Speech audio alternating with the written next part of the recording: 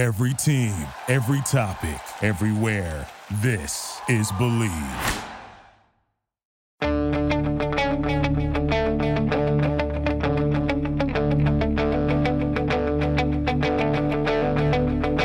Ich warte seit Wochen auf diesen Tag und tanz vor Freude über den Asphalt. Als wär's ein Rhythmus, als gäb's ein Lied, das mich immer weiter durch die Straßen zieht. Komm dir entgegen. Hello and welcome to Gegenpressing, or should I say, Grüß Gott aus München, Gegenpressing. I'm your host, Manuel Feth, and I am in Munich. And I'm as always joined by Stefan Bienkowski. Stefan, how's it going? Yes, I'm doing very well, even though I'm not in Munich, which is always a disappointment for me. It's sad you're not here. One of these days, we need to do one of these Bundesliga trips together. Very lucky this weekend, Stefan, that the DFL organized a trip to see the Revier Derby and then Union Berlin, which was a ton of fun. But obviously, I missed you. You were not on it. So, yeah. It's half the fun gone. I'm sure we can arrange a Gegenpressing weekend away at some point. This needs to happen. We used to do Chris Williams, of course, who everyone who listens to the show knows, and I used to do these quite regularly. And it's time. I think in the spring, Stefan, we need to do a Gegenpressing trip through Germany. Yeah, it's just so busy right now because we were talking about this before we came on the podcast about Champions League games and trying to get to those, and so condensed at the moment. But hopefully after the World Cup, maybe gets out the way, we can start getting into the more spirit of it all and getting out to games, and Chris can be there. And there's also a lot of other Bundesliga writers that we'd love to have on the show as well. So probably try and get them on as well, because it's always good to get a fresh perspective. Absolutely, 100%. I mean, this is just manic from here till November. We're getting a little bit of a breather. Before we dive into the main show, just want to mention this one more time. This is the regular show. You're getting a show behind the paywall if you are a subscriber. If you're not, well, you should get on that. And we're not doing a prediction show this week because there's no match day, because there's an international break. Stefan, you will be going on your much-deserved honeymoon finally. And yes, I will. I am spending a week in Vienna, where I may take in the Canada International that is in Bratislava against Uruguay. But that's not to do with this podcast. So, yeah. We should also maybe just say, like, if you are considering taking out a subscription, it's worth bearing in mind that this week's bonus podcast is going to be a mailbag podcast. So we have asked, subscribers to send us their questions, and we've already got 13 before we record tomorrow morning. So it's going to be a big one. Wow, I haven't seen all of them yet, so I need to probably study a little bit. It's going to be a big show. It's going to be a very big show. So yeah, take out a subscription. It helps with everything we do, including going on trips, producing content, and all that sort of stuff. So it really helps. So we have a ton to discuss this week. We should probably get started right after this break. This episode of the Gegenpressing podcast is brought to you by BetOnline. BetOnline is the fastest and easiest way to wager on all your favorite sports, contests, and events with first-to-market odds and lines. Find reviews and news for every league, including Major League Baseball, NFL, NBA, NHL, combat sports, esports, and even golf. BetOnline continues to be the top online resource for all your sports information, from live in-game betting, props, and futures. Head to BetOnline today or use your mobile device to join today and make your first sports bet.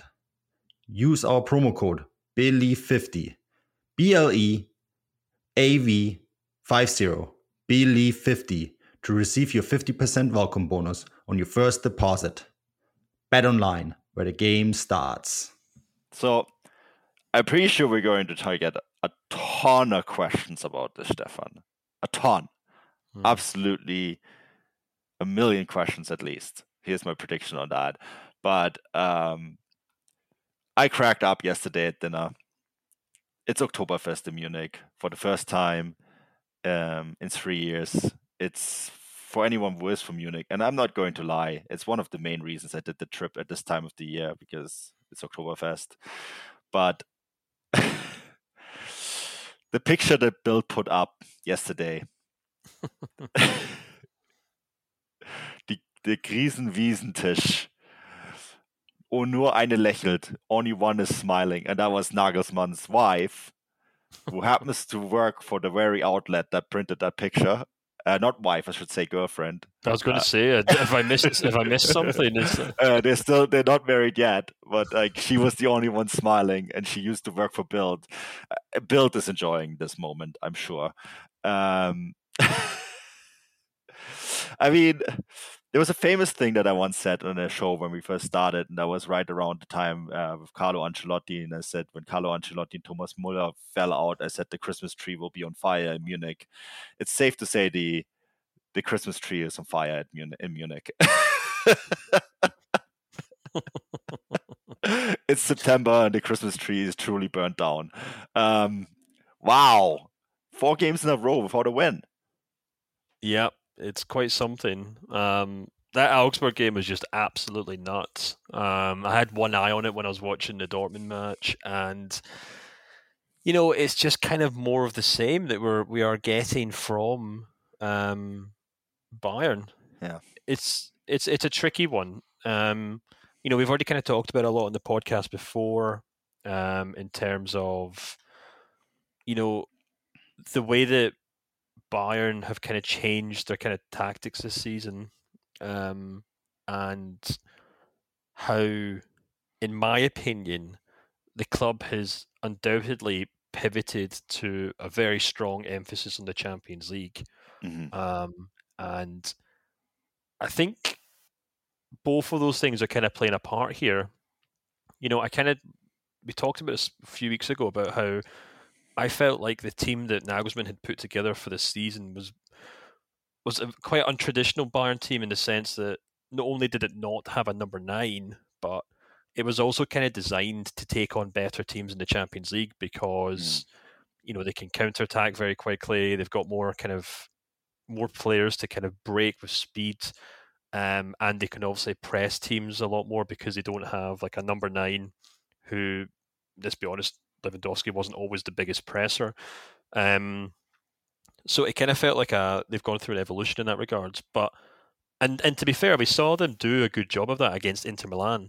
Now, but the downside to that is, and we talked about it at the time, that it also means that they don't have that proven method of basically just hammering teams, pushing them back into their own box, and then just providing enough service, and eventually, Robert Lewandowski will get on the end of it. And Thomas Müller kind of said this after the match on Saturday, that he's already noticing a few times this season when he swings a ball into the back post, or a quick through ball to the back post, and that's obviously where he spent so many years expecting Lewandowski to tap it in, and there's nobody there. And you contrast that with the images of Sadio Mane literally running into him when they were both going to take a shot against Barcelona in midweek, and it couldn't be a stronger contrast in fortunes. And I think this actually does kind of stack up statistically as well, because when you look at the kind of expected goals that Bayern's forward players are putting together and the goals that they're scoring, it's still very early days. We're only 7 games into the season, so these kind of statistics haven't really gone through the ringer in terms of being a fair, proper average over the course of a long enough period of time. But there's already some notable ones. For example, Sadio Mane's got 3 goals, but his expected goals are 4.5. Thomas Müller has only got 1 goal, but his expected goals are 3.36. You also have Leroy Sané on 2 goals, but his expected goals are 3.01. These aren't huge numbers, but they are kind of indicative of the fact that I've had a lot of Bayern fans in my mentions, at least 2 or 3 this weekend, saying, why is it that goalkeepers keep turning up against us? And the question you can kind of flip that to one side and say, yeah, well, maybe all these goalkeepers are suddenly decided. Maybe they all met up pre-season and said, right, guys, let's really make sure we put an effort in against Bayern Munich. Or you're seeing a case of you've Bayern Munich having 3 or 4 forward players who just aren't very clinical in front of goal. And I still go back to that Gladbach game when I got a huge amount of stick on Twitter, and even from some of our listeners and subscribers who got in touch after the match after the podcast, because I said, even though Bayern racked up a huge XG over the course of 90 minutes, there wasn't a huge amount of excellent finishing in that game. And we argued with people. We argued with people on Twitter about this. Yeah. Sorry, continue. I back you up on that 100%, because I remember seeing that video with the 19 chances that Bayern had, and I was like, okay, like 16 or 17 of those were right on Sommer. That's hard. That's harsh. That's a high number, but you know what I mean, right? Like there was maybe 2 in there was like, wow, that's a good save, but the rest I'm like, as a former goalkeeper, I'm like, thankful. Oh, that's a nice one. Okay, I'm going to make look this good. Thankful. Oh, wow, that's hard. And then, it continues that way, which kind of backs up what you're saying, right? Like, they're getting into the right positions, but the finishing hasn't been great. Yeah, exactly. So that's just kind of the downside, I guess, to what they decided to do this summer. They had arguably the best finisher in European football up front, and they swapped him for Sadio Mane, who has always been a good player for Liverpool, but he hasn't ever been the most clinical player for Liverpool. And if Chris Williams was on the podcast right now, he'd probably quite happily say that Mane routinely goes through long periods of not scoring goals for Liverpool, and he is still valued, or at least he was still valued in that Liverpool team because of the hard work he put in, the way that he played well with Mohamed Salah, the way he set up goals. But the concern here is that that's not enough for Bayern Munich. Bayern Munich aren't the kind of team, or aren't the kind of fan base or club that excuse a striker for not scoring goals if he's putting in the hard work off the ball. It's just not good enough. No, it's not, which is why they're going to sign a striker next summer. I've been bugging you about this on WhatsApp, so you know what's coming next. I do, of course, yeah. I had to sit down with, everyone has the golden source that they trust because they came through that with them with every time with very good information. And this person just looked at me when I had lunch with them in Dortmund, and he's like, when Salihamidzic says that he's going after a certain player, or it gets leaked that he's going after a certain player, he will do everything he can to go after a certain player. He did it with Sadio Mane, and he's now going to do with Harry Kane next.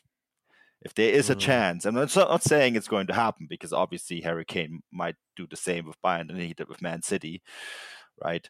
And simply snub them because he doesn't want to go anywhere else.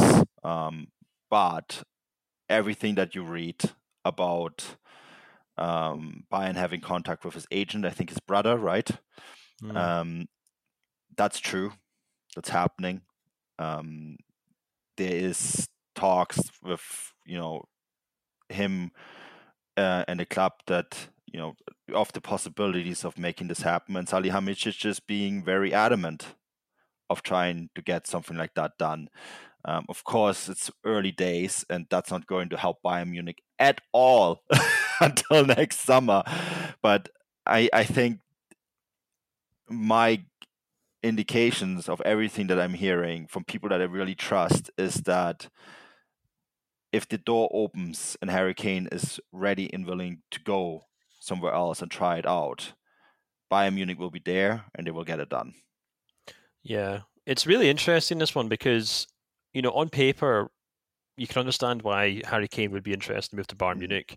The Man City move's been blocked off because they got Erling Haaland. Can't see him going to Chelsea. Man United is too tricky. Arsenal's too tricky. He's not. Can't imagine Newcastle will be too appealing to him. He wants a club that will undoubtedly be challenging for titles, because this will be like his last roll of the dice for his career as a top-class player, because he'll be looking at that Champions League, he'll be looking at league titles that he wants to win. Real Madrid are maybe one option, because obviously they're still looking for a long-term replacement to Benzema. So I'd be interested to see if they kind of roll into this kind of transfer saga to see if they step in, but only because they're in the exact same position as Bayern Munich, where they're one of the few super clubs who challenge for the Champions League regularly that have a big hole in the number 9 position.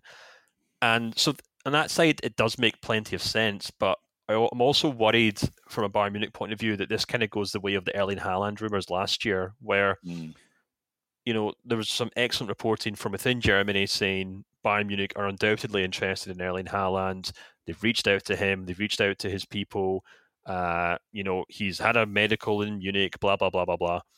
But that doesn't obviously mean that they'll be able to get a deal over the line.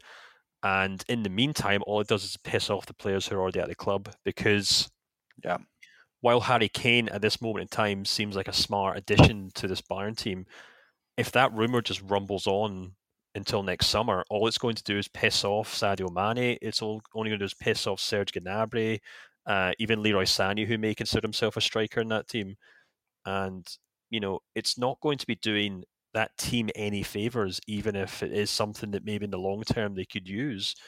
And then even on top of that, sorry, just to continue, I still feel like it kind of completely contradicts what Bayern were trying to do this summer. They obviously went in a clear direction to go with a striker-less formation. And, if Nagelsmann and Salihamidzic sat down and said, right, this is the way we want to play our game, we want to play without a traditional striker because it's the modern way of playing the game, it's how we can get at teams like Man City or Liverpool in the latter stage of the Champions League.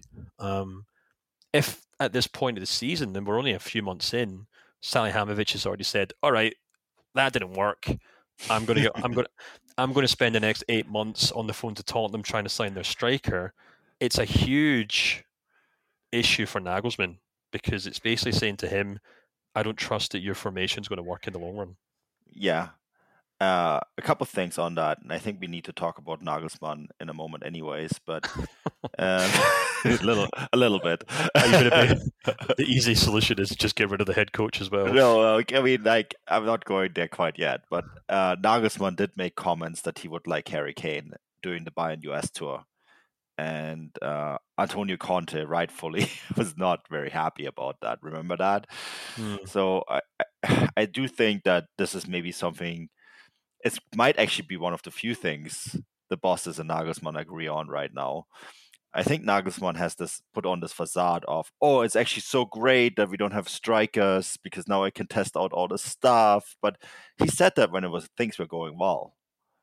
He hasn't said something like that since, and because things aren't going well. They're going well in the Champions League. I thought Robin Gosens' comments today that Inter Milan felt like they when they were playing against Bayern, it felt like it was a different level entirely.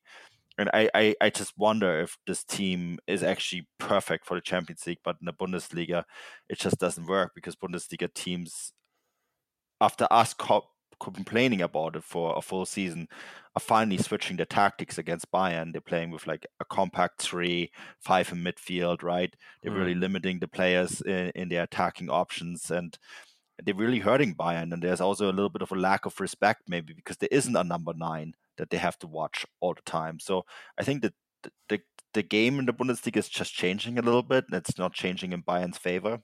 But I also think that there is an internal struggle here, and this is my transition to Nagelsmann, in terms of you have a 35-year-old head coach, right? I assume, I'm not 100% sure, but he would be the youngest man on the show if he was on, right? Between us? Yeah. No, I'm still slightly younger. Slightly younger. Okay. So he's definitely younger than me. And what I was going to say is that throughout his entire career, he's never really had this cold wind blow in his face.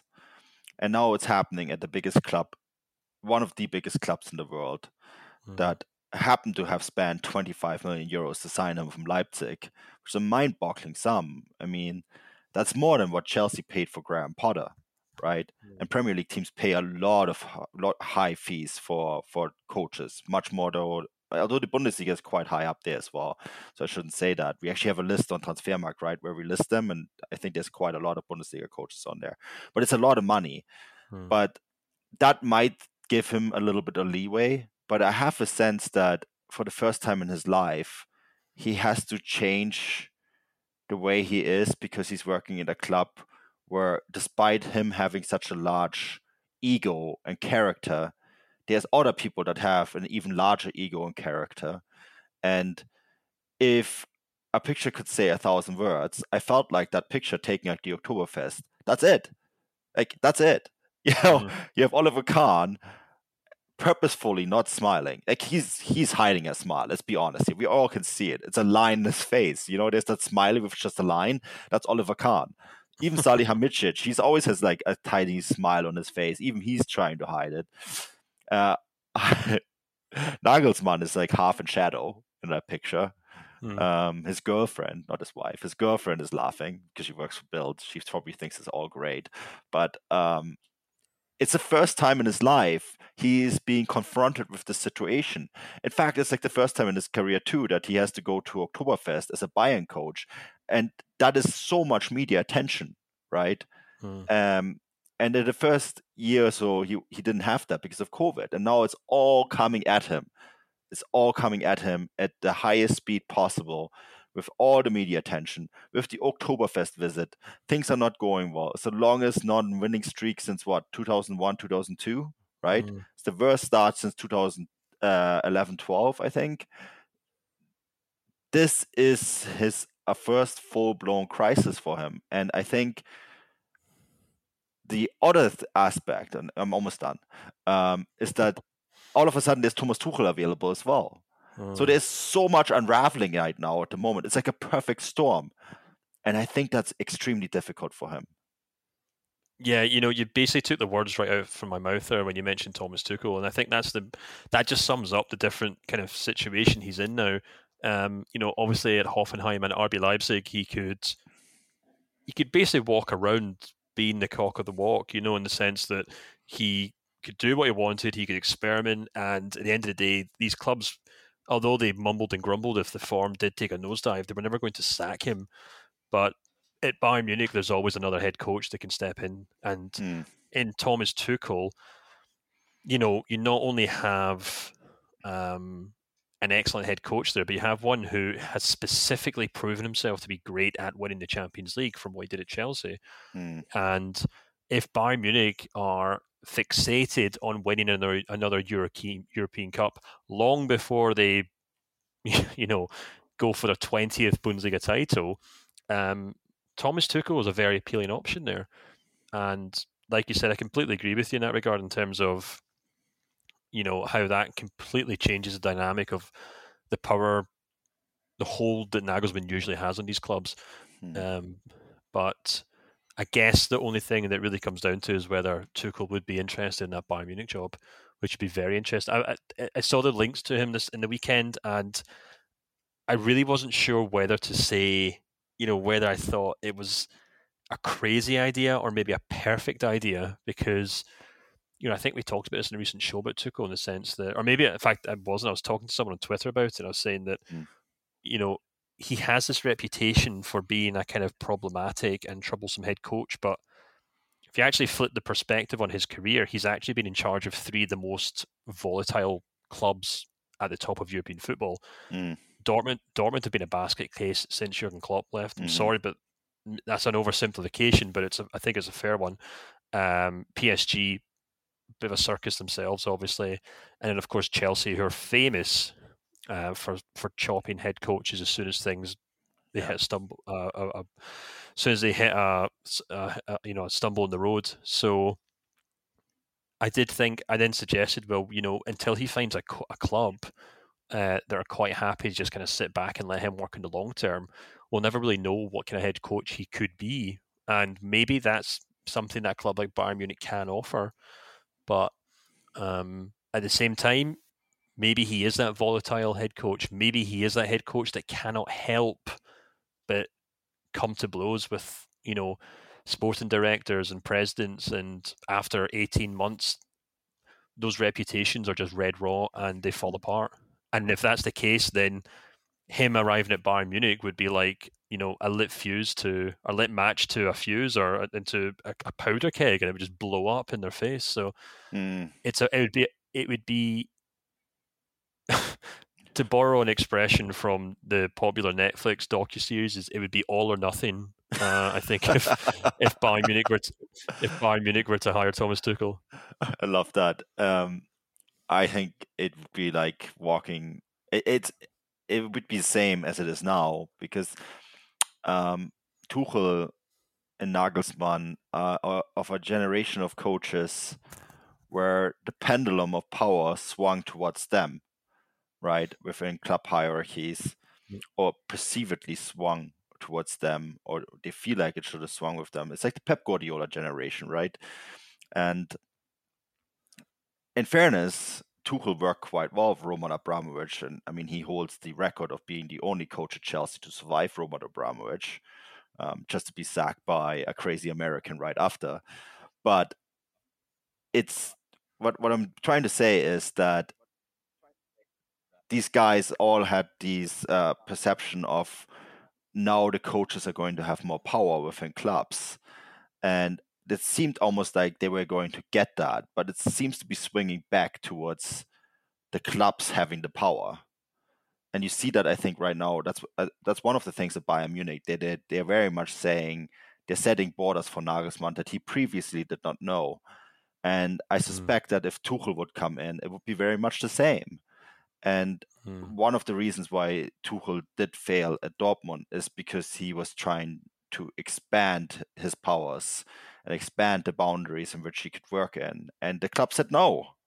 And then, of course, he went abroad where he did have more powers, only to find out eventually that, the same is happening there now. Todd Boehly at Chelsea is very much trying to limit the powers, right? He's bringing in a traditional sporting director now. Whether that's going to be Christoph Freund or not remains to be seen. But the case still stands that that's what's happening. And, at Bayern Munich, they had always had that structure. So if Tuchel would come in, he would deal with the exact same things that Nagelsmann would deal while being a very similar character. So. Yeah, no, 100%. I completely agree. So it'd be really interesting to see what happens. But I think for the time being, considering how much they spent on Nagelsmann, how much they invested in him and the squad, I think they're likely to stick around until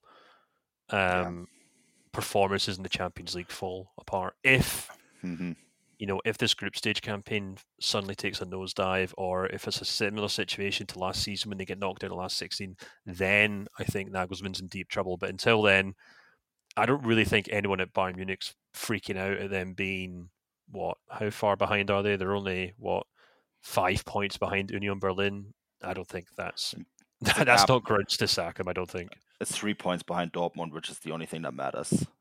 Exactly. We will talk about Union Berlin and how amazing they are, don't worry. And maybe they can go on a fairy tale run. I don't want to say no, but for them right now, that's not how I see it, it's how Bayern see it. The gap to Dortmund is what matters. And that's 3 points, and that's, in their eyes, is something that they can bridge that gap, they feel. And we should probably talk about Dortmund, because I did hear something crazy as well, that if things do go bad with Edin Terzic, here's what someone I know thinks, this person I also trust quite a lot, is that things do go bad with Terzic, he would probably just not get sacked, but just step back into a technical role again. Just accept that it doesn't work. And Dortmund could, under new sporting director leadership, actually patch up things with Tuchel and try to bring him back. Wow. I mean, no, that's all theoretics, right? It's crazy. I mean, I think bringing Tuchel back would be incredible. I think it'd be an outstanding move from Dortmund, but like you said, I think it would take a lot of people to accept that they were wrong a few years ago. Yeah. Which I'm not quite sure the club are there just yet, but I don't know. We'll see. It's also a tough rumor to put out after Dortmund have won the most emotional game that exists for them, in probably the most emotional fashion. And I was at the Review Derby, Stefan. If you have not seen it live, it puts a completely different perspective on it. I was glad my Signal Iduna reflexes are still around. Like, having worked games there in the past, I know that whenever Dortmund score, you have to quickly lean over your laptop while your back takes up all the beer. All the other international colleagues that were with me at the game for the first time, maybe there were some laptops broken, let's say it that way.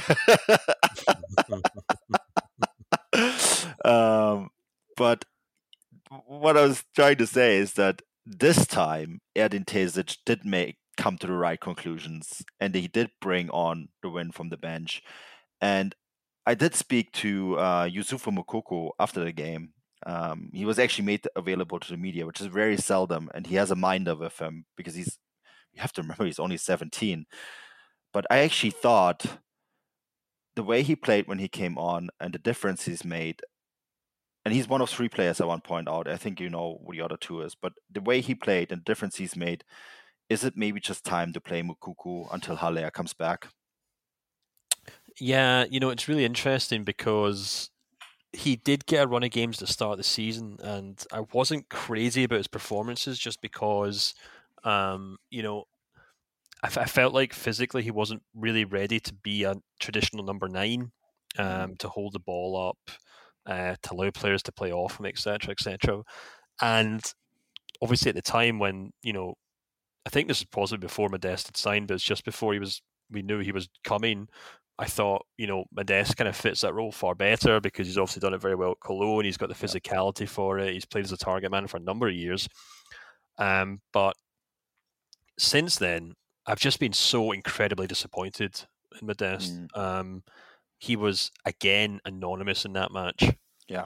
I think I tweeted at half-time that Wolf, as a makeshift left-back, had more touches of the ball in the Schalke box than Modeste had. He had a decent header at the corner just before half-time, but, I mean, in terms of open play, he was completely anonymous. And this isn't the first time. It's happened countless times. It happened in the Man City game as well, I think, if I'm not mistaken. Yeah. And at times he's almost an infringement on that Dortmund attack because he's not off right. He can't do anything on the ball, can't link up with players. And I guess when you think about it makes a lot of sense because the way that Dortmund front line works is they have to be very quick. They have to be very dynamic.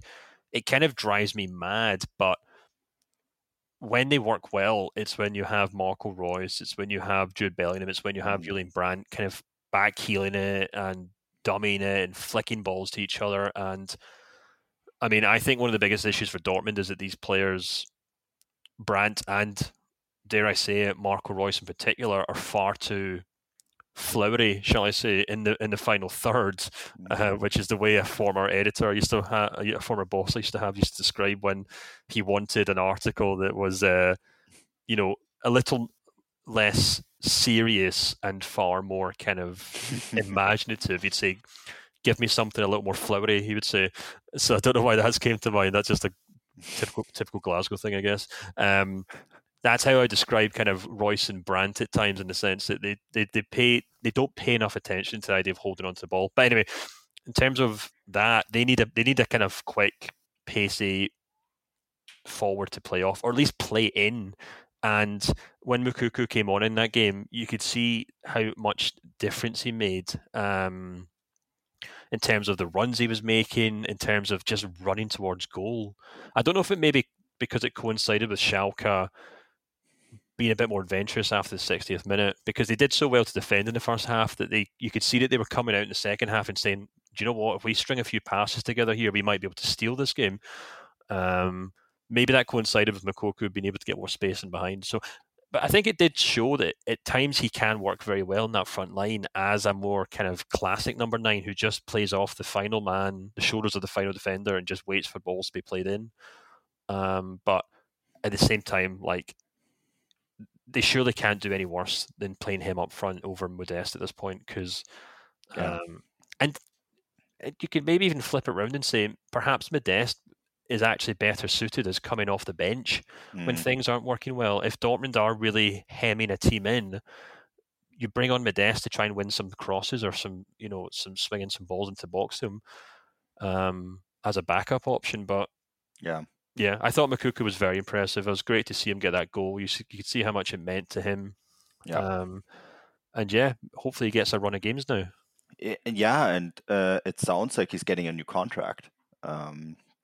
We were asked by his minder, I love using that word, not to ask about his contract situation, but he did speak about his time at Dortmund and how he loves working with Edin Terzic.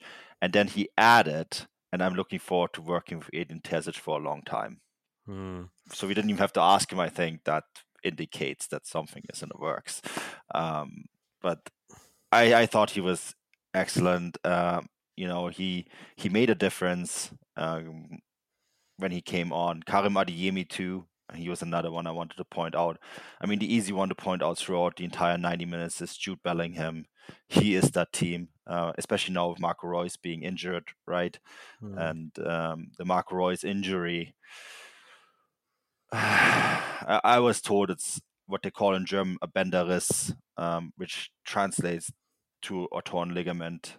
Somehow Dortmund and people in the Marco Reus camp who I talked to, they think he's going to be fit in 3 to 4 weeks.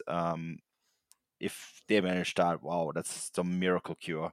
But they're positive they can, because a Bänderriss is a torn ligament. It's not a partial tear, it's a full tear. And anyone who had a full tear in his ankle knows that takes a little longer than 3 to 4 weeks. But yeah, I think the only other thing I'd add is I thought Daniel Malen had a very good game as well. I was trying to get to him. Yes, he was excellent. Sorry, apologies. But no, you're quite right. Like he was awesome. He had the biggest chance after the Jude Bellingham chance in the first half. Tanked his way into the box. I swallowed it really well to save that, and I thought he was excellent too. And I think he would actually work in a system with Moukoko and Adeyemi up front better maybe than with Modeste. Yeah, absolutely. And I think someone put it really well to me on Twitter that they remind him a bit of a kind of young, almost like an Arjen Robben, but for the left wing, in the sense that he's got that speed, and he just has to kind of maybe work on those cutbacks to score more goals, which is obviously something that Arjen Robben was world class at. So I think Malen's maybe still some way off that, but finally begin to get glimpses of him this season, looking like the player that Dortmund signed last year. And it'll be really interesting to see if he can kind of go from strength to strength and maybe what went wrong in that first season, because I remember writing about it last year, and the kind of conclusion I came to was that he was actually getting into some decent positions, but Erling Haaland, just his gravitational pull just demanded everything in the box that, Malen just didn't. He just simply wasn't getting enough ball time in the final third. So that's obviously changed this year, and you can see how much he just loves running at defenders when he gets the ball where he wants it with space to run into. So, yeah, that's very encouraging for Dortmund, I think. Yeah, I think so too. I really liked him. Had a great game. And I think overall, look, it's just a 1-0 victory against Schalke. But that was a difficult game. Schalke made it extremely difficult for them. And they did find a solution in the end to win that game. And I think they can take a lot of momentum from that into the international break, of course, and then afterwards.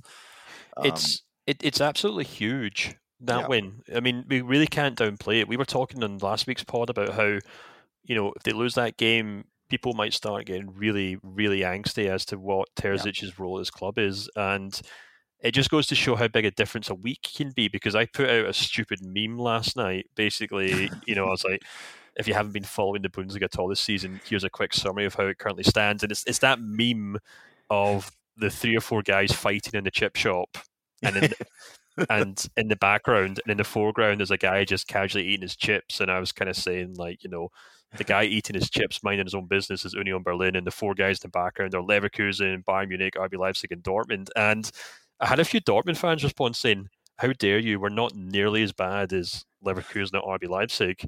And they were like, "Look at the league table." And I didn't really engage in it because, it's Twitter and what's the point? But I was like, have these guys forgotten that less than a week ago, there were huge question marks over Terzic, and if he had lost that game against Schalke, Dortmund would be sitting fifth or sixth right now. Yeah. So it just goes to show how quickly football can change. And they've got a game against Cologne after the international break, and if they win that, then they might be looking quite strong, and Terzic is looking just fine for now. Happy days for Dortmund at the moment. Let's talk about the guy who is minding his own business in a chip shop, and that's Union Berlin. Wow, I haven't. So Alte Försterei, I've been in the past. This is my first time I've been at the stadium since they've been in the Bundesliga, and I mean it's such an amazing atmosphere, an amazing club, an outstanding area of the town, and the stadium is going to be huge when it's going to be expanded to 37,500. It's going to be even a bigger place, better place, and what a story overall. And also, this was my first time, so not only experiencing the atmosphere in the Bundesliga, but it was also the first time I experienced Jordan and Geraldo Becker live in action. And first of all, that Jordan kid, he's a dirty, dirty player. And I mean this as a compliment. But boy, this is a dirty, dirty player. He works extremely hard. When he loses the ball, he wins it back. His defensive work as a striker is incredible. It's the most outstanding defensive work I've ever seen of a striker at this level. And as Geraldo Becker is a gem. I mean, I wrote an article today on Transfermarkt. They signed this guy for nothing, from out of Den Haag, for nothing. And he might be one of the most creative, fast attacking forwards in the Bundesliga at the moment.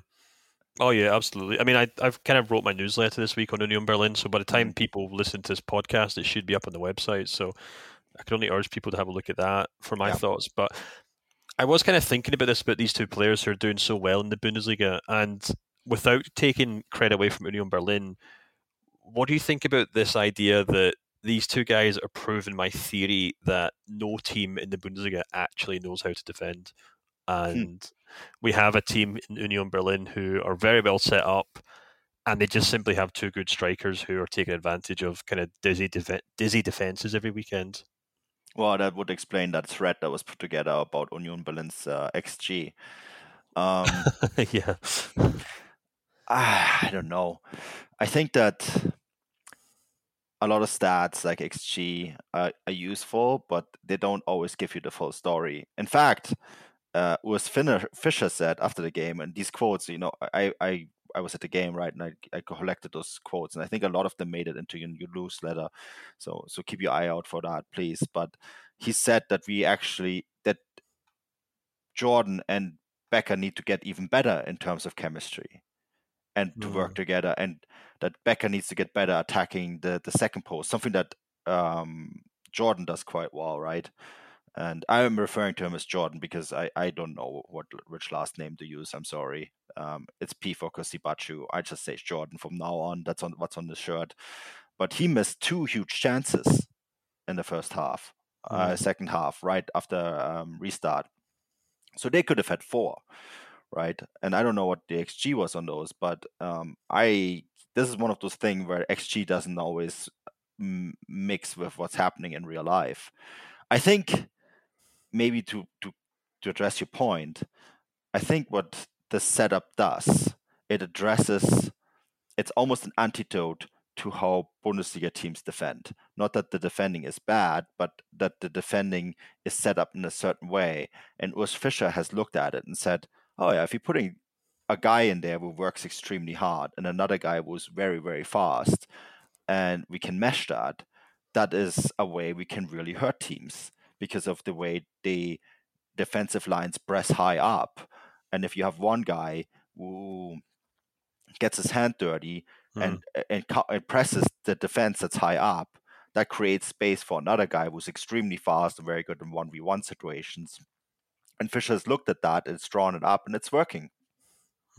Yeah, absolutely. I mean, I won't really go into too much details into what's in the newsletter because it's obviously designed for, subscribers to read it. But the impression I've got of people at the club and speaking to folk who followed Fischer's career in Switzerland before he left was that, he's a very down-to-earth, very straightforward, very friendly guy who, is very kind of hands-off in the sense, and in terms of he's not like Pep Guardiola or maybe Jurgen Klopp, who demands excellence and really pummels his players full of constant torment with things to do on and off the pitch constantly. And from what I was told, Marcus Hoffmann, as assistant manager, is kind of the tactician in that team who kind of makes things work, and Fischer's kind of more seen as one person described him to me as almost like a more kind of traditional British manager, in the sense that he's kind of the guy who oversees everything. He makes sure the team's kind of philosophy works very well, makes sure everyone's happy, and he's just a fantastic man manager, to the extent that he even lets the players go out for beers in Berlin, which is quite uncommon these days. Oh, wow, that's gutsy. Yeah, yeah. Well, especially with Max Kruse used to be in the team, but considering all sorts. But yeah, and he did that in Switzerland as well. He actually was known for going for a few beers himself after games and things. So, it's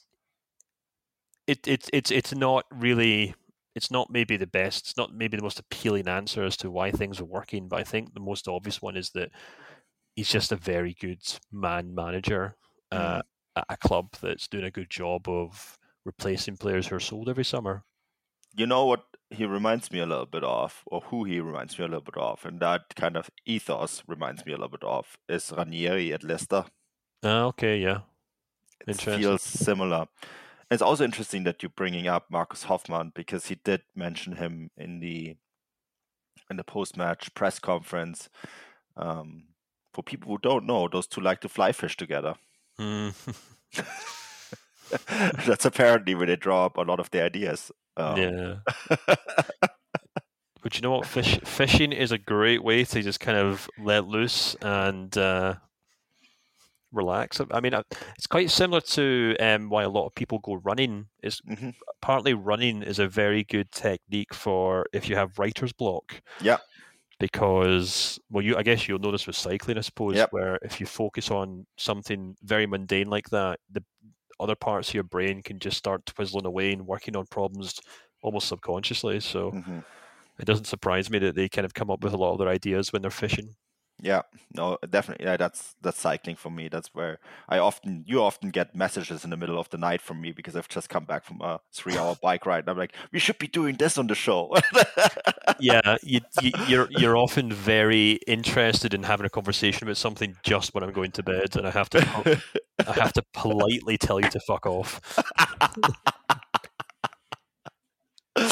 Anyways, my poor wife is like in bed being like, who are you texting? I'm like, it's Manu. She's like, okay, fair enough.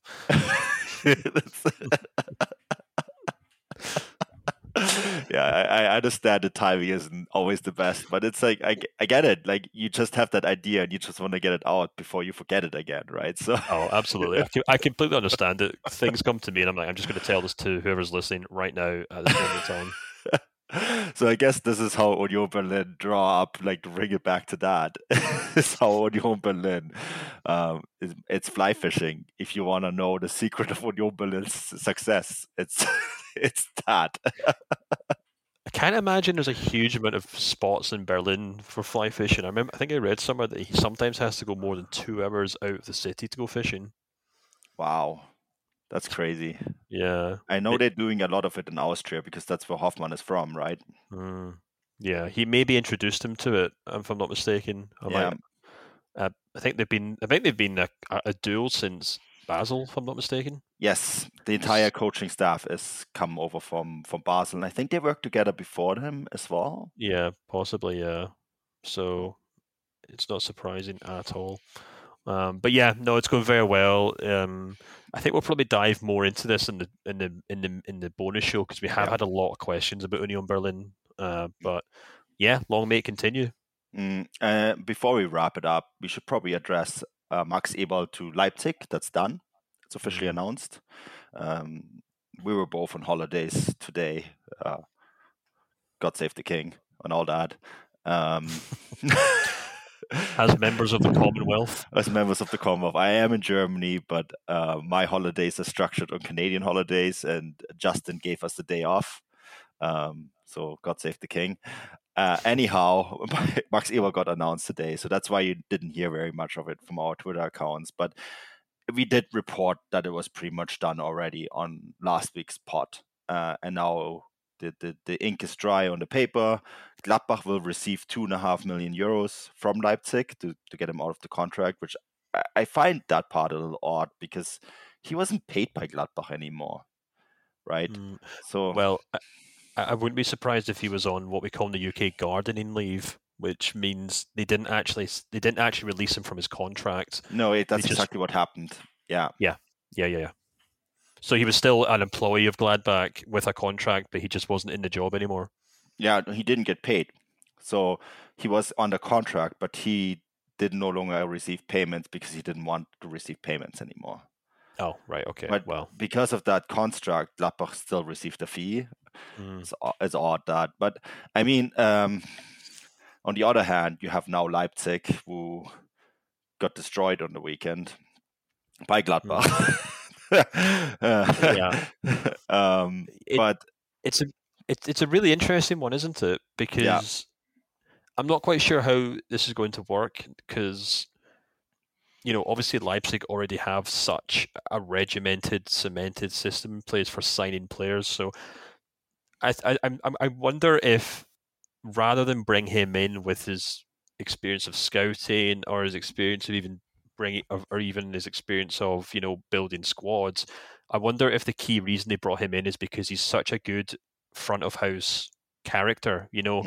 For so long at Gladbach, he was the face of the club. He's very good with the media.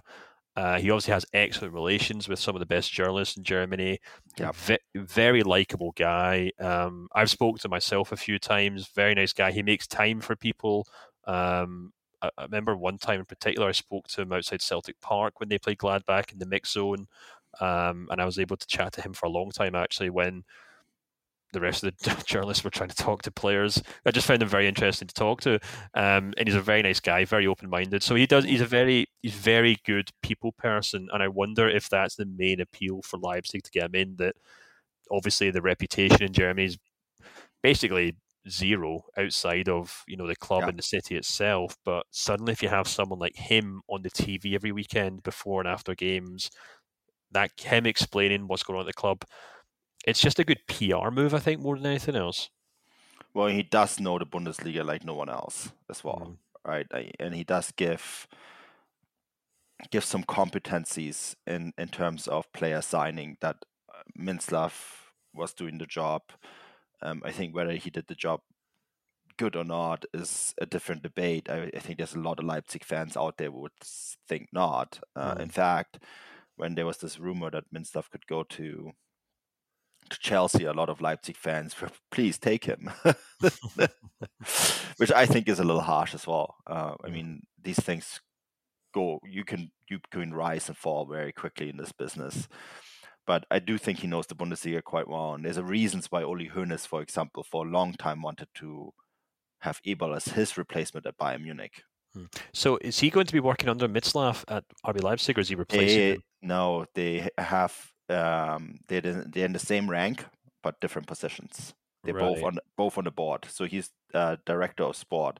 So you know how there's a sporting director?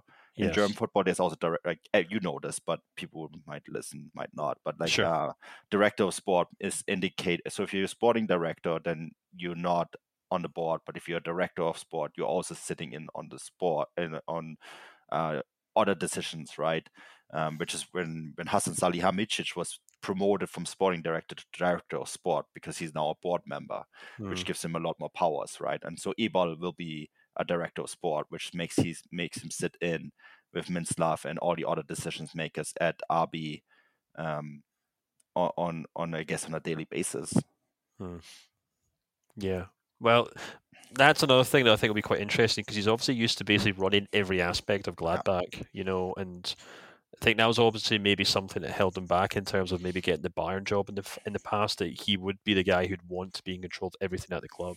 So I'm just intrigued to see how he fits into that Leipzig structure. I'm not really, as I'm sure listeners know, I'm not really dead against the whole Leipzig thing. I understand it why rival fans don't like them, but I'm not exactly the kind of guy who's going to be outside the Red Bull Arena with a placard saying "Down with RB Leipzig" or anything.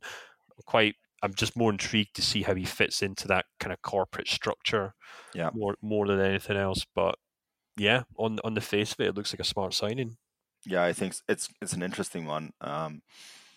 It's going to be interesting to see how Marco Rose is going to navigate this all until Eberl takes charge on December 15th. I mean, by all indication is that Marco Rose was Eberl's guy, but they need results. It's a results-based business. You need results, and you need to be in the Champions League, and there isn't much time. So I wonder if things don't go well, could Eberl's first act be finding a new head coach? I mean, that'd be quite something.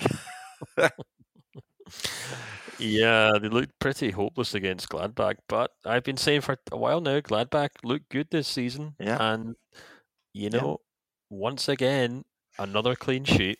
That's 3 in a row. So, Yeah, don't sleep on them. And don't sleep on Frankfurt either. They won too. Yeah, exactly. So there's a few. It's chaos. It's what we want. We're almost done with the show, and we could probably open up another couple cans of worms to discuss, and we'd be sitting here for another 2 hours because there's a ton going on at the moment. The league is alive. Yeah, absolutely, and it's fantastic. It's been a great opening start to league, and I'm absolutely gutted that the international break's here now. Oh God! But then we get a break, so that's nice. I get to go on a honeymoon. Yeah, exactly. And on that note, so if you're not subscribing, this is the last time you're hearing Stefan for a good 2 weeks. No, 10 days. Yeah, possibly. Yeah. So, and not me either, because I'm going to take a break as well. So we're not going to have a main show next Monday either. Keep that in mind. Or are we? No, it's international break. We don't have anything to discuss. So no, we have the prediction box, and we'll probably have something behind the paywall. Yeah, we'll have the bonus pod and the preview pod next week. Yeah. All right. Okay, cool. On that note, this show, as always, is brought to you by Bet Online. And please, if you haven't already, take a look at our newsletter. There's tons of content. We had bonus content this weekend too. My match analysis from the Revier Derby. And we're going to probably do more of those as we start going back to games. So keep your eye on that.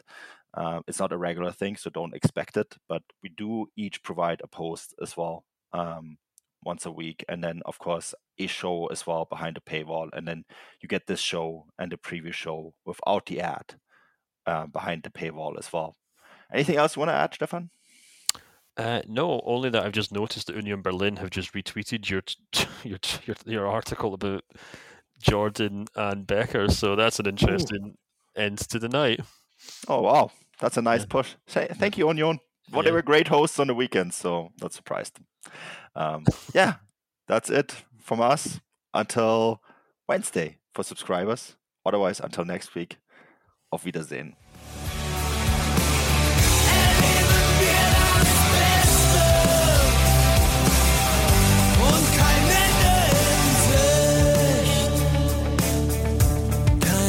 Ende in Sicht.